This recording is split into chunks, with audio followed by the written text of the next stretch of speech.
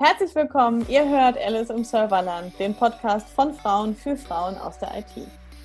Unsere Mission: Wir wollen nah dran sein an euch Frauen aus der IT, die ihr als Exotinnen in der scheinbaren Männerdomäne IT arbeitet.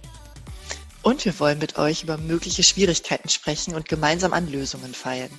Lebensnah und für ein Mehr an Selbstverwirklichung. Unsere Challenge: Pro Folge stellen wir uns einem großen Thema in 20 Minuten. Mal zu zweit, mal mit Gast. Viel Spaß und gute Inspiration wünschen dir Sarah und Katrin. Ja, liebe Hörerinnen, liebe Hörer, heute geht es im Podcast Alice im Serverland um die Kraft eurer Vision.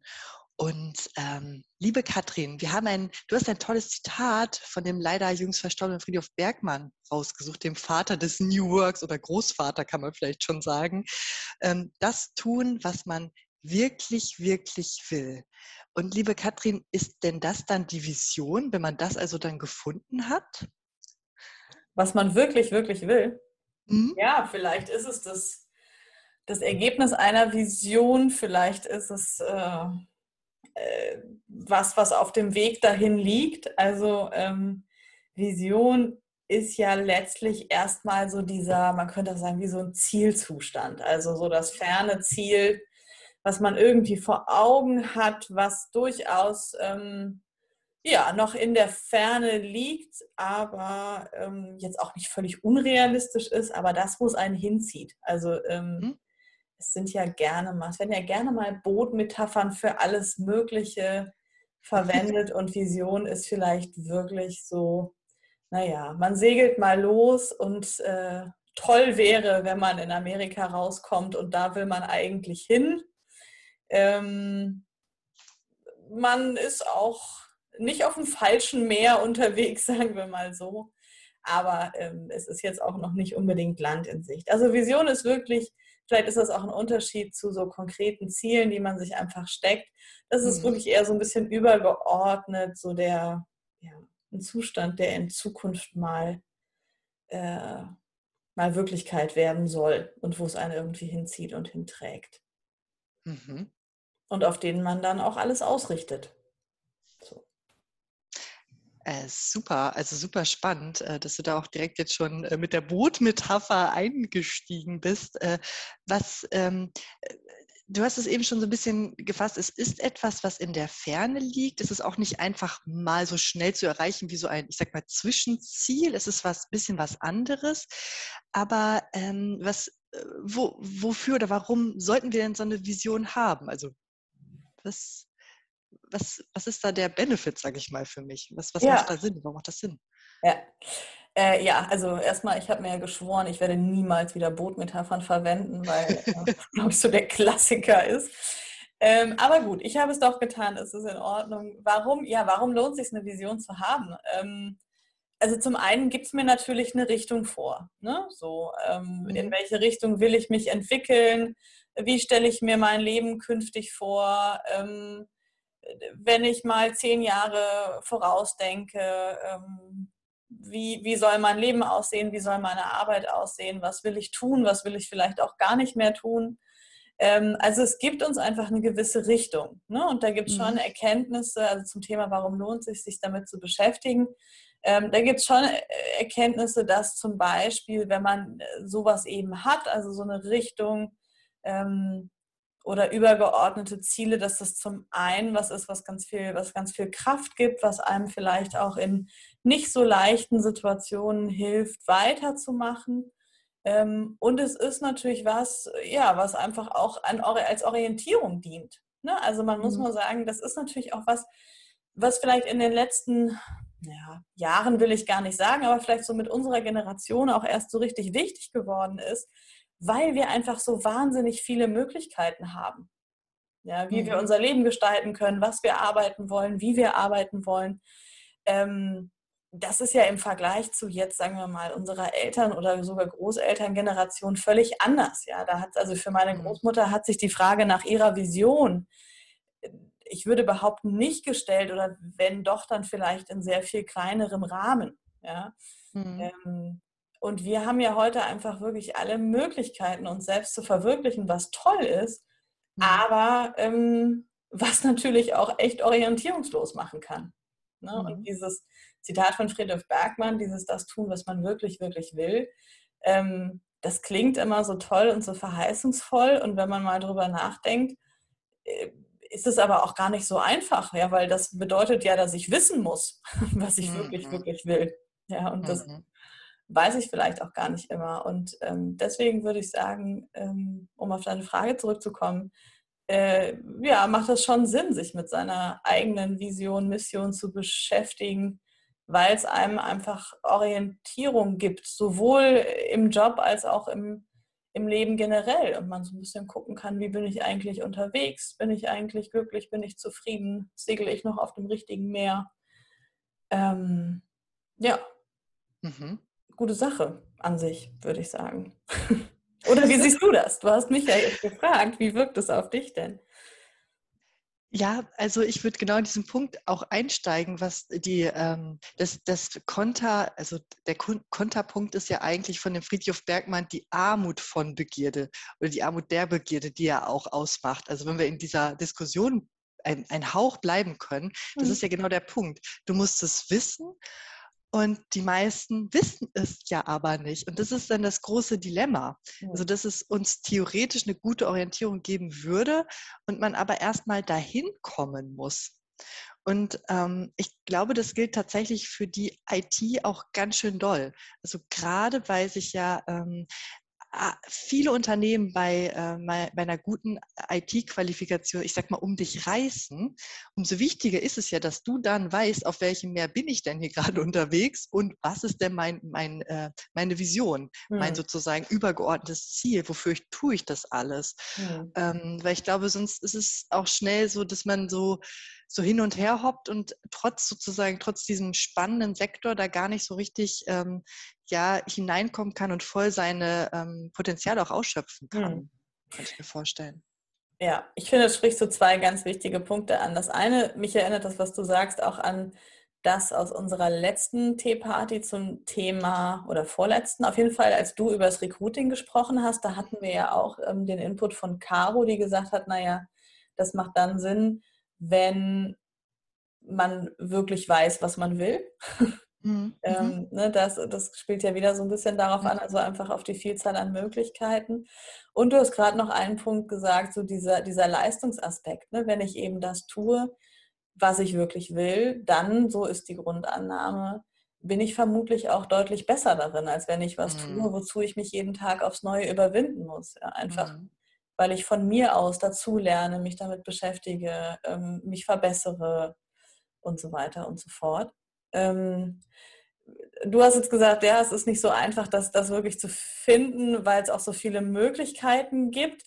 Das ist ein Aspekt und ich finde aber neben den vielen Möglichkeiten ist es ja auch für sich selber gar nicht so leicht, das rauszufinden. Mhm. Also ich erlebe das ganz oft, dass Menschen Entscheidungen treffen, gerade Jobentscheidungen treffen, und wenn man sie fragt, warum eigentlich und warum haben sie die Ausbildung angefangen oder warum hast du dich dafür entschieden oder wie bist du da und da gelandet, dann sind es ganz oft sehr rationale Gründe.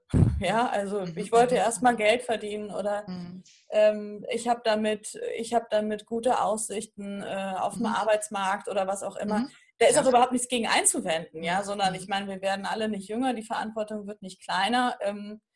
Das ist natürlich total sinnvoll, solche Überlegungen auch ähm, in Karriereentscheidungen einfließen zu lassen. Mhm. Aber wenn wir über Vision reden, dann reden wir eigentlich auch immer dafür, dass nicht nur der Kopf Ja sagen muss, sondern es muss das Mhm. Bauchgefühl sein. Und das ist, glaube ich, ein Gefühl, was, glaube ich, viele Hörerinnen vielleicht auch kennen. So dieses, vom Kopf her weiß man, es wäre total vernünftig, irgendwas zu tun oder nicht zu tun, aber der Bauch rebelliert dagegen. Ja? Mhm. Oder man denkt, eigentlich würde ich total gerne das und das machen, aber der Kopf sagt, ja, hör mal, bist du denn bescheuert, damit kannst du doch nie mit dem Geld verdienen oder was auch immer. Mhm. Und eine gute Vision Mhm. kriegt beides unter einen Hut.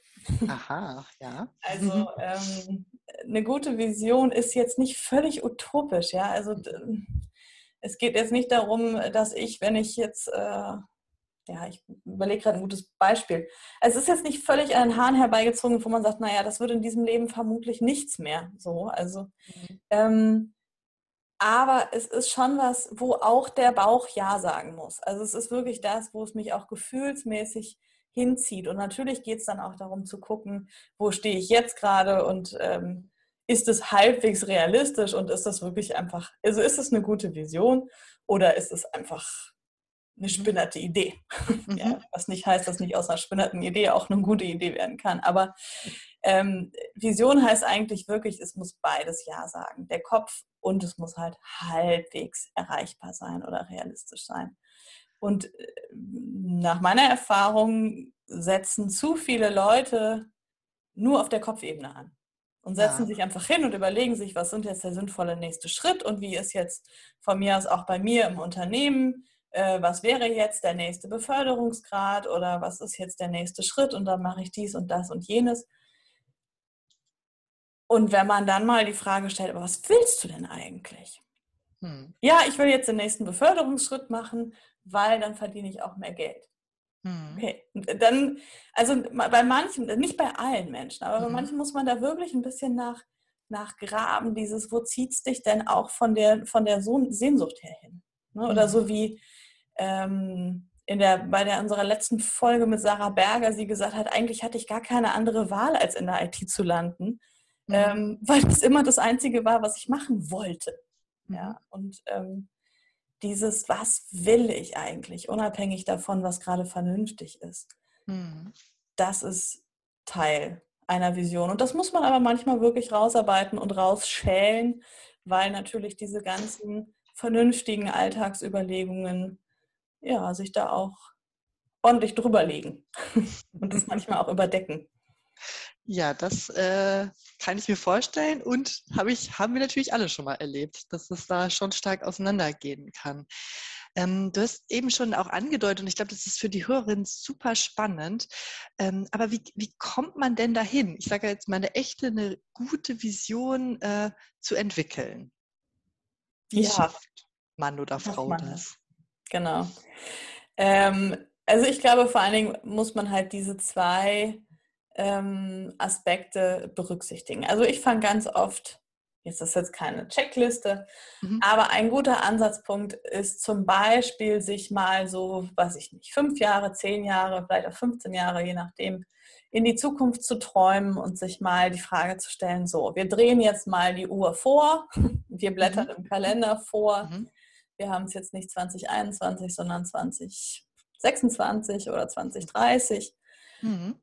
Wie soll eigentlich mein Job oder mein Leben aussehen? Also das ist vielleicht auch noch so ein Punkt, ne? Ich kann eine Vision entwickeln in Bezug auf mein ganzes Leben, was halt alle Bereiche umfasst. Ich kann aber zum Beispiel auch eine Vision entwickeln, was meinen Job betrifft. Ja, also in 9 Jahren, wo will ich eigentlich, wie will ich arbeiten, was will ich machen? Bin ich noch in der gleichen Firma wie jetzt? Habe ich mich selbstständig gemacht? Habe ich mehr Freizeit? Verdiene ich mehr Geld? Also wie sieht mein Leben zum Zeitpunkt X eigentlich aus? Ja, was ist da auch an Sehnsüchten? Was wollte ich immer schon machen? Wie sieht es aus? So, und das ist eine Richtung. Und das lasse ich mir dann erzählen, möglichst konkret. Ja? Also wie wäre es, wenn es perfekt ist? Oder wie ist es, wenn es perfekt ist? Das ist ein Ansatzpunkt. Und die zweite Überlegung, die man natürlich dann noch mit einfließen kann, weil das oft auch ein Schlüssel ist, so zu dem Thema Sehnsüchte ist, so das in Kontakt kommen mit den eigenen Stärken, mit den eigenen Erfolgen. Also wenn jemand sagt, oh, keine Ahnung, weiß ich doch nicht, wie mein Leben in 10 Jahren aussieht, zu sagen, dann würde ich zum Beispiel eher im Hier und Jetzt ansetzen, ja, und sagen, gut, was sind denn die Momente jetzt im Alltag, wo du sagst, von denen kann ich nicht genug kriegen? Da zieht es mich immer wieder hin. Das kann ich ganz besonders gut. Da hatte ich besonders große Erfolge. Also, liebe Sarah, du hast es in unserer Eingangsfolge mal erwähnt, das Stichwort ressourcenvoller Zustand. Ja. Genau. Ja, worauf bin ich stolz? Was treibt mich an? Und dann kann man auch davon ausgehen, ja, von den eigenen Mhm. Werten, von den eigenen Stärken, von den eigenen Talenten und es sozusagen nicht in der Zukunft ansetzen, sondern vom Hier und Jetzt ausgehen und sagen, okay, und wenn ich mir eine Zukunft vorstelle, in der ich genau das häufiger mache, nur noch mache, Mhm. perfekt mache, wie sieht das dann eigentlich aus? Also das sind zwei Aspekte, wo man ansetzen kann. Da gibt es auch nicht unbedingt richtig oder falsch. Manchmal ist auch so das, wo man eher einen Zugang zu hat. Mhm. Und dann geht es darum, die eigene Geschichte zu schreiben. So, Mhm. äh, ja. Ist es denn ratsam, also aus deiner Praxis auch als Coach, dann die Vision, ich sag mal, festzuzurren, also in Form zum Beispiel einer Aussage, eines Bildes, also ich komme ja aus der Kunst, deswegen denke ich immer so sehr, sehr visuell, oder einer Collage oder was auch immer, also etwas, was mich an diese Vision erinnert, oder reicht dieses aufgetane Bild in meinen Gedanken? Also was Visuelles ist total super. Mhm. Das kommt auch tatsächlich ein bisschen drauf an. Es gibt Menschen, die haben eine unheimlich gute Vorstellungskraft, ja, die können sich das ganz gut vorstellen, die können sich da total gut reindenken Mhm. und die schaffen das dann auch, ähm, dieses innere Bild aufrecht zu erhalten. Und Mhm. tatsächlich ist ja aber eine Vision was jetzt nicht unbedingt eine Halbwertszeit von einem halben Jahr haben sollte. So, ne? Die Nee, kann man so natürlich schnell. immer noch mal erweitern und überarbeiten und verändern. Aber es ist natürlich schon was erstmal auch für eine gewisse Zeitorientierung geben soll. Und von daher sprichst du einen total wichtigen Punkt an, nämlich das irgendwie visuell zu verankern. Und da ist dein Kunstblick eigentlich auch genau der richtige. Ja, weil ich habe vorhin schon gesagt, Vision, da muss auch der Bauch mitspielen. Und es ist einfach so, ne, das alles, das brauche ich dir nicht erzählen, dass alles, was bildlich ist, natürlich im Gehirn ganz andere Areale anspricht, ganz anders mit Gefühlen auch verankert ist. Man kann da durchaus auch Sprache zur Hilfe nehmen, sich so sein Motto oder seinen Leitsatz oder sowas kurz und knapp zusammenfassen, wenn man sowas hat. Mhm. Aber ich arbeite tatsächlich ganz viel auch so mit so einer Art Moodboard, also dass ich, Mhm. wie du sagst, mit Collagen, Bilder, vielleicht sogar Musik, wenn man's digital macht. Mhm. Also alles, was irgendwie zu diesem Gesamtbild, Gesamtpaket dazugehört. So, Mhm. total wichtig. Und am besten auch irgendwo ablegen, wo man regelmäßig mal drauf guckt, reinguckt, durch Zufall drauf stößt. Egal, ob man sich jetzt an die Wand hängt oder als Bildschirmhintergrund oder was auch immer nimmt. Ja, das ist wichtig, so Mhm. zu verankern, absolut. Mhm. Toll.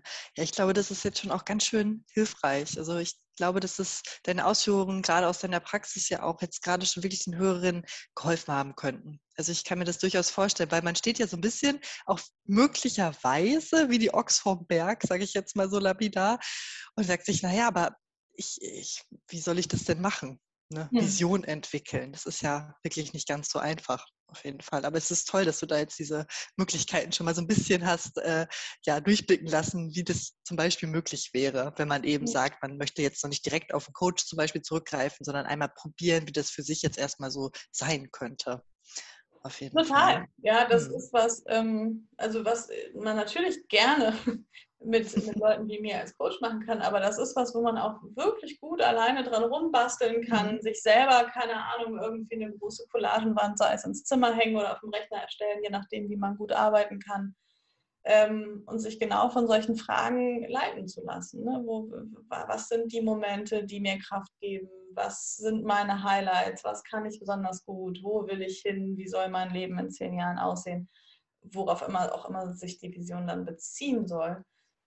Das kann man gut machen. Das muss man auch nicht ich setze mich mal eine Stunde hin und mache das, sondern sowas kann man Mhm. auch gut einfach mal hängen lassen und immer mal wieder Mhm. drauf gucken.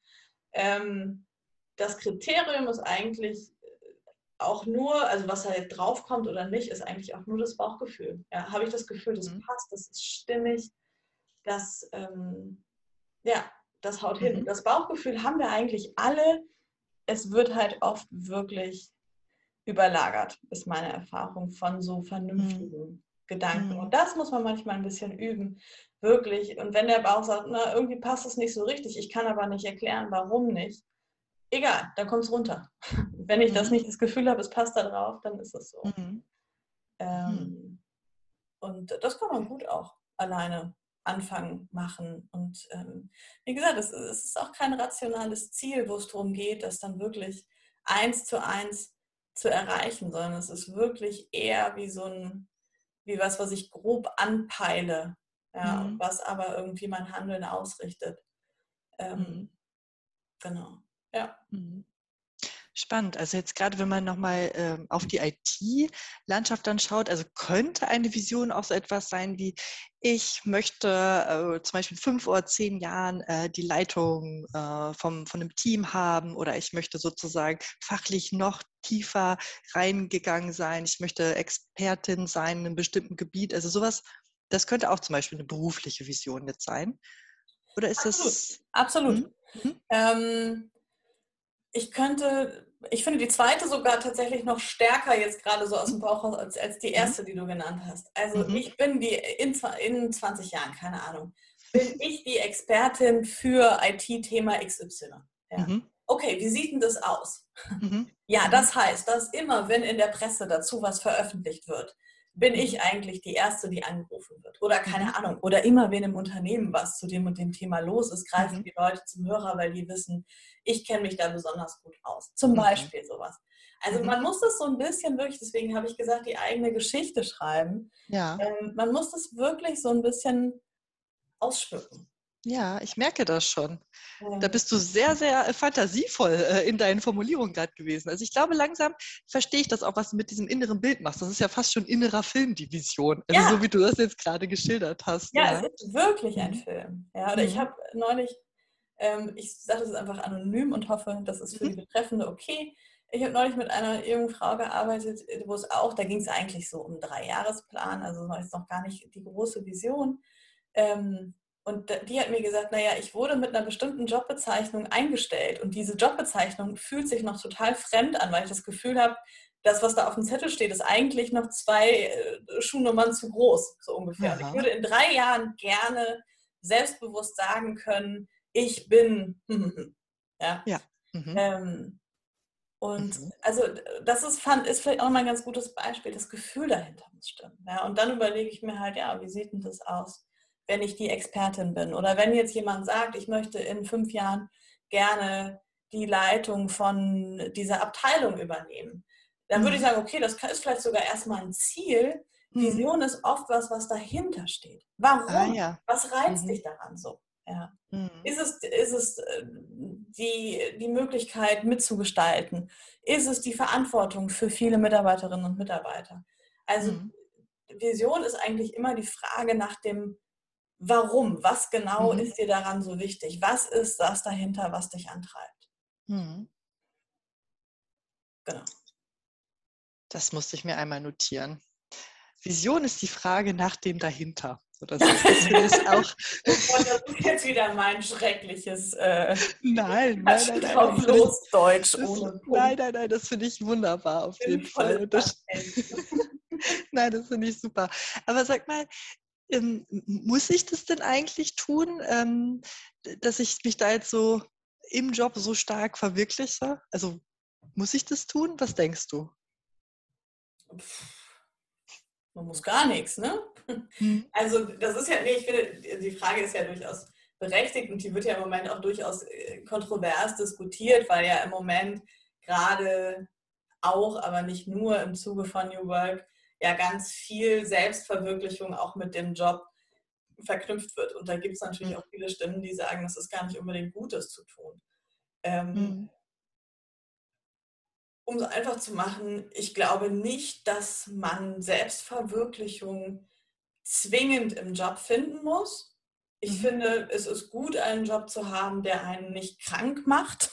Ja. Also im wahrsten Sinne, im wörtlichen und im übertragenen Sinne. Also zu sagen, ja, das ist jetzt vielleicht nicht lebenserfüllend, aber ich verdiene damit das Geld, um vielleicht das zu tun, was ich wirklich, wirklich will, ja, und meine Mhm. Erfüllung dann im Privatleben zu finden oder in Mhm. irgendeinem Hobby oder in der Familie oder Mhm. was auch immer.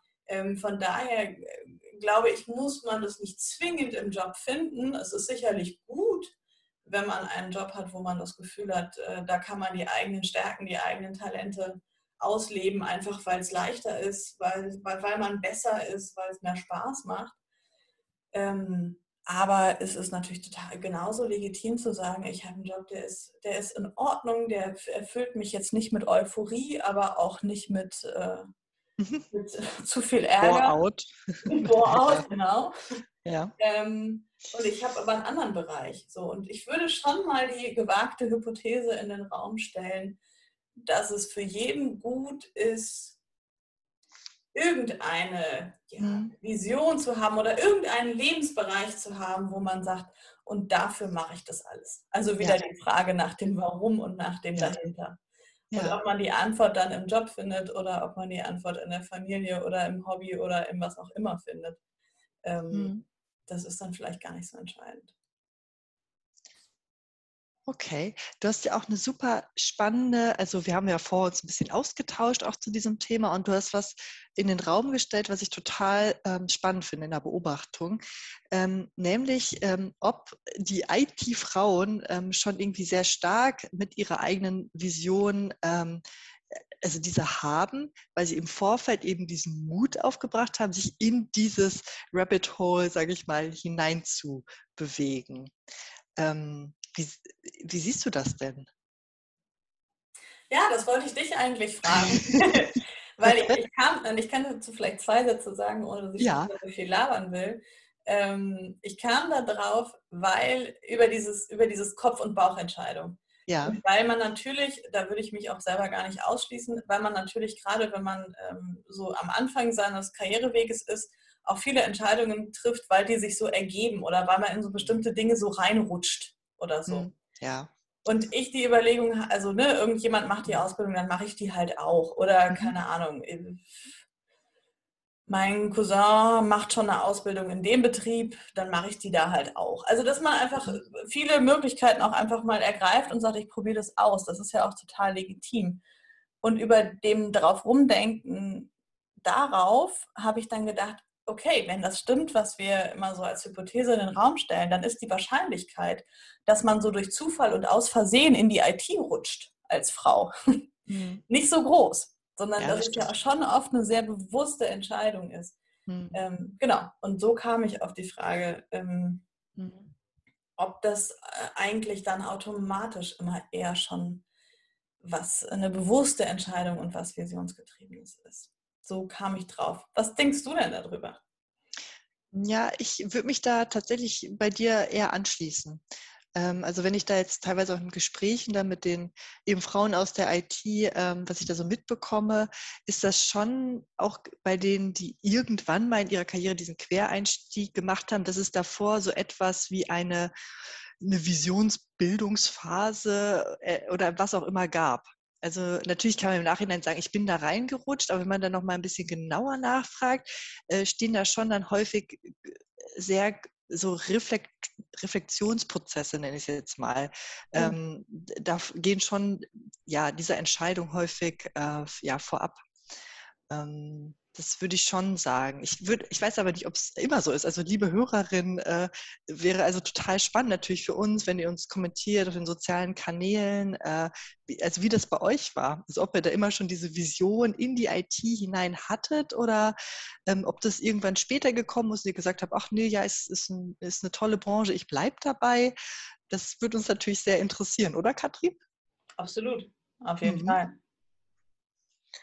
Ja, Sarah, ich gucke gerade mit Erschrecken auf die Mhm. Uhr. Wir verquatschen Mhm. uns hier wieder. Unser Anspruch Oh, war große Themen in 20 Minuten. Ich oh, glaube, da ja. sind wir ein bisschen drüber. Deswegen vielleicht noch eine Abschlussfrage an dich. In Mm, unserem Trailer habe ich dich vorgestellt als jemand, der sehr kompromisslos nach dem eigenen Weg und nach der eigenen Verwirklichung sucht. Und ich meine das im allerpositivsten Sinne, wie man da rein denken kann.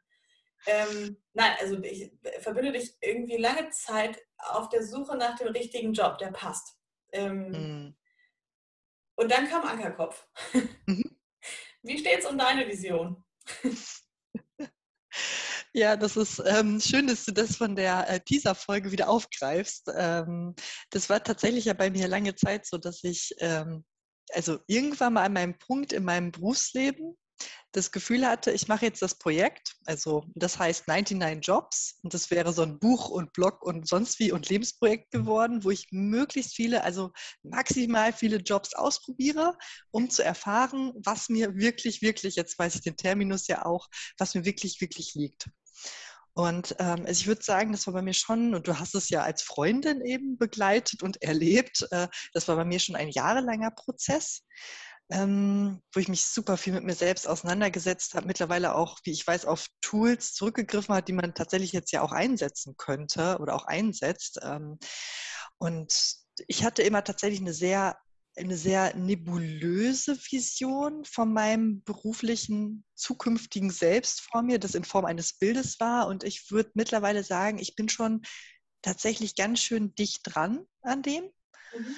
War eine harte Arbeit, muss ich auch wirklich sagen. Und es war überhaupt nicht leicht, die Vision für mich zu finden. Das war kein Zuckerschlecken. Und ich würde auch sagen, dass ich mittlerweile weiß, nichts, dass es super wichtig ist, wie soll ich das sagen, trotz allem, egal wie die Ausgangslage zum jetzigen Zeitpunkt aussieht, trotzdem gedanklich flexibel zu sein und das nächste Ziel nach Amerika, wenn wir jetzt die Bootmetapher da wieder zurückgreifen, zu überlegen, was könnte denn das sein?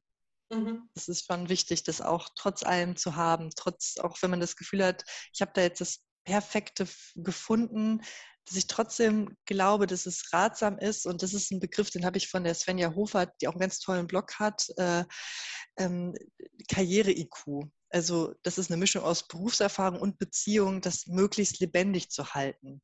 Das ist, Mhm. glaube ich, egal in welcher Position man eigentlich ist es wichtig. Weil Umstände können sich ändern. Auch Angestelltenjobs können ja wegbrechen. Durch Corona ist ja auch super viel im Umbruch. Und ich glaube, das ist einfach sehr wichtig. Und das ist auch so ein bisschen, ja, das ist schon etwas, was ich auch mitgeben wollen würde. Also, dass die Vision sehr wichtig ist, aber auch immer im Abgleich so ein bisschen mit meinem Netzwerk, meinen Beziehungen, mit meiner Berufserfahrung, dass man da durchaus auch mal Dinge dann wieder neu beleben kann. Mhm. Dass Ja, es fluide absolut. ist. Jetzt hast du so viele schöne Bögen zum Beginn dieser Folge, zum Beginn unserer Podcasts überhaupt gezogen. Ich finde auch, du hast was ich so etwas abstrakter her fabuliert habe, also so das große übergeordnete Ziel, finde ich, hast du gerade auch nochmal an einem total guten Beispiel illustriert, weil Vision ist eben, ja, wirklich eher so der Endzeitpunkt. Und jetzt greife ich auch die Bootmetapher nochmal auf. Manchmal muss ich aber eben auch einen Kurs ändern, ne? Wie du Mhm. sagst, wenn halt Mhm. Dinge nicht mehr stimmen, wenn Sachen wegbrechen, wenn sich Rahmenbedingungen verändern, oder muss feststellen, okay, ich gehe nicht rechts rum, sondern links rum. So, und Mhm. damit muss ich aber das, was mich antreibt, nicht unbedingt verändern. Also Mhm. Amerika muss sich nicht verändern, aber Mhm. ich segel halt vielleicht eine ganz andere Route oder mache auch mal eine Zeit lang Zickzack, weil ich da gerade Spaß dran habe. Ähm, Genau. ja, also das ist, glaube ich, auch so genau der Unterschied zwischen ich setze mir ein Ziel oder ich habe wirklich so eine Vorstellung. Und ich finde, was du, wenn ich das so als Freundin mal sagen darf, was du ja schon immer hattest, war wirklich dieses Vertrauen ins Bauchgefühl, so, nee, das stimmt für mich gerade hier irgendwie nicht mehr. Aus welchen Mhm. Gründen auch immer. Oder Mhm. das stimmt für mich. Ja, Mhm. ähm, ja, von daher. Ja, danke für das Feedback. Auf jeden Ja, Fall. Liebe ungefragt. Katrin. Also, Ungefragt. ob du es hören willst oder nicht. Okay, liebe Hörerin, jetzt habt ihr ganz viel über mich erfahren. Nein, also alles gut. Kannst Und du raus. ja, ich schneide ich raus. Nein, Spaß. Alles gut. Wir sind ja alle auf dem Weg und wir sind alle Suchende. Und ich wünsche euch auf jeden Fall, dass ihr auch es schafft, daran gut und konstruktiv und ressourcenvoll zu arbeiten, weil eure Vision euch wirklich ja, durch ganz viel bringen kann. Das würde ich auf jeden Fall unterschreiben. Auch gerade in dem Mehr IT. Absolut. Okay, dann liebe Katrin, liebe Hörerin, es war wunderbar heute, schöne Folge und ich freue mich aufs nächste Mal mit euch. Tschüss. Auch. Tschüss.